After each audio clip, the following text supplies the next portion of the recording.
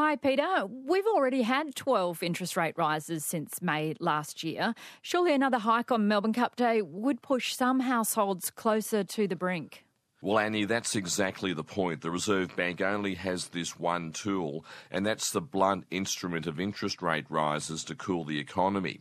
Now, Michele Bullock says she can see household spending slowing down. People are buying less or switching to no-name brands to save money. But she also knows that many households still have big savings buffers built up during the pandemic.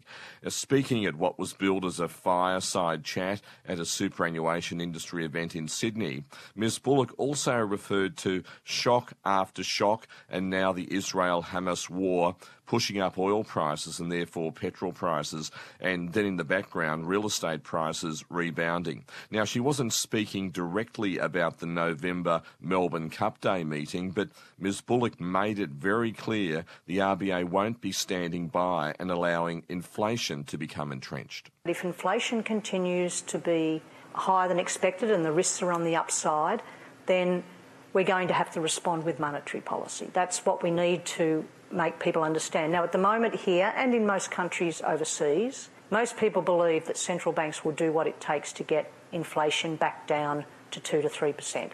And I'd say that's still the case here in Australia as well. But the longer inflation stays above target and the more people observe it happening in their day-to-day lives, the harder it will be. We think we're running that narrow path at the moment, but we're very alert to the upside risks because that would be the worst for all worlds, really. And that's the Reserve Bank Governor, Michele Bullock. So, Peter, what are the chances that the RBA will make that unpopular move to raise rates in November? Well, any money markets now see a 33% chance of a Melbourne Cup Day rate rise to 4.35%. But of course that means there's a bigger chance that rates will stay on hold.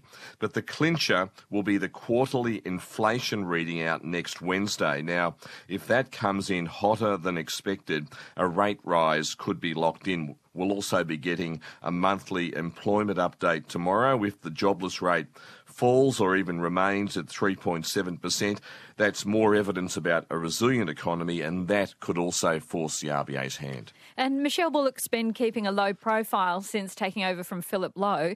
How's she settling in given the flack that he copped?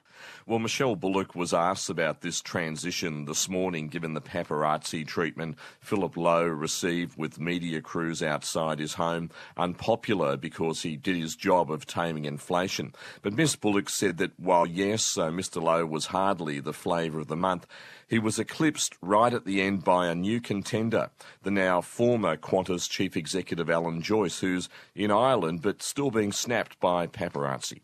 One of the things about the independence of the Reserve Bank, and I'm sure Phil would concur with it, is that because we're independent of the government, we can take difficult decisions. And yes, he did cop a lot, and I think he got knocked off though by Alan Joyce.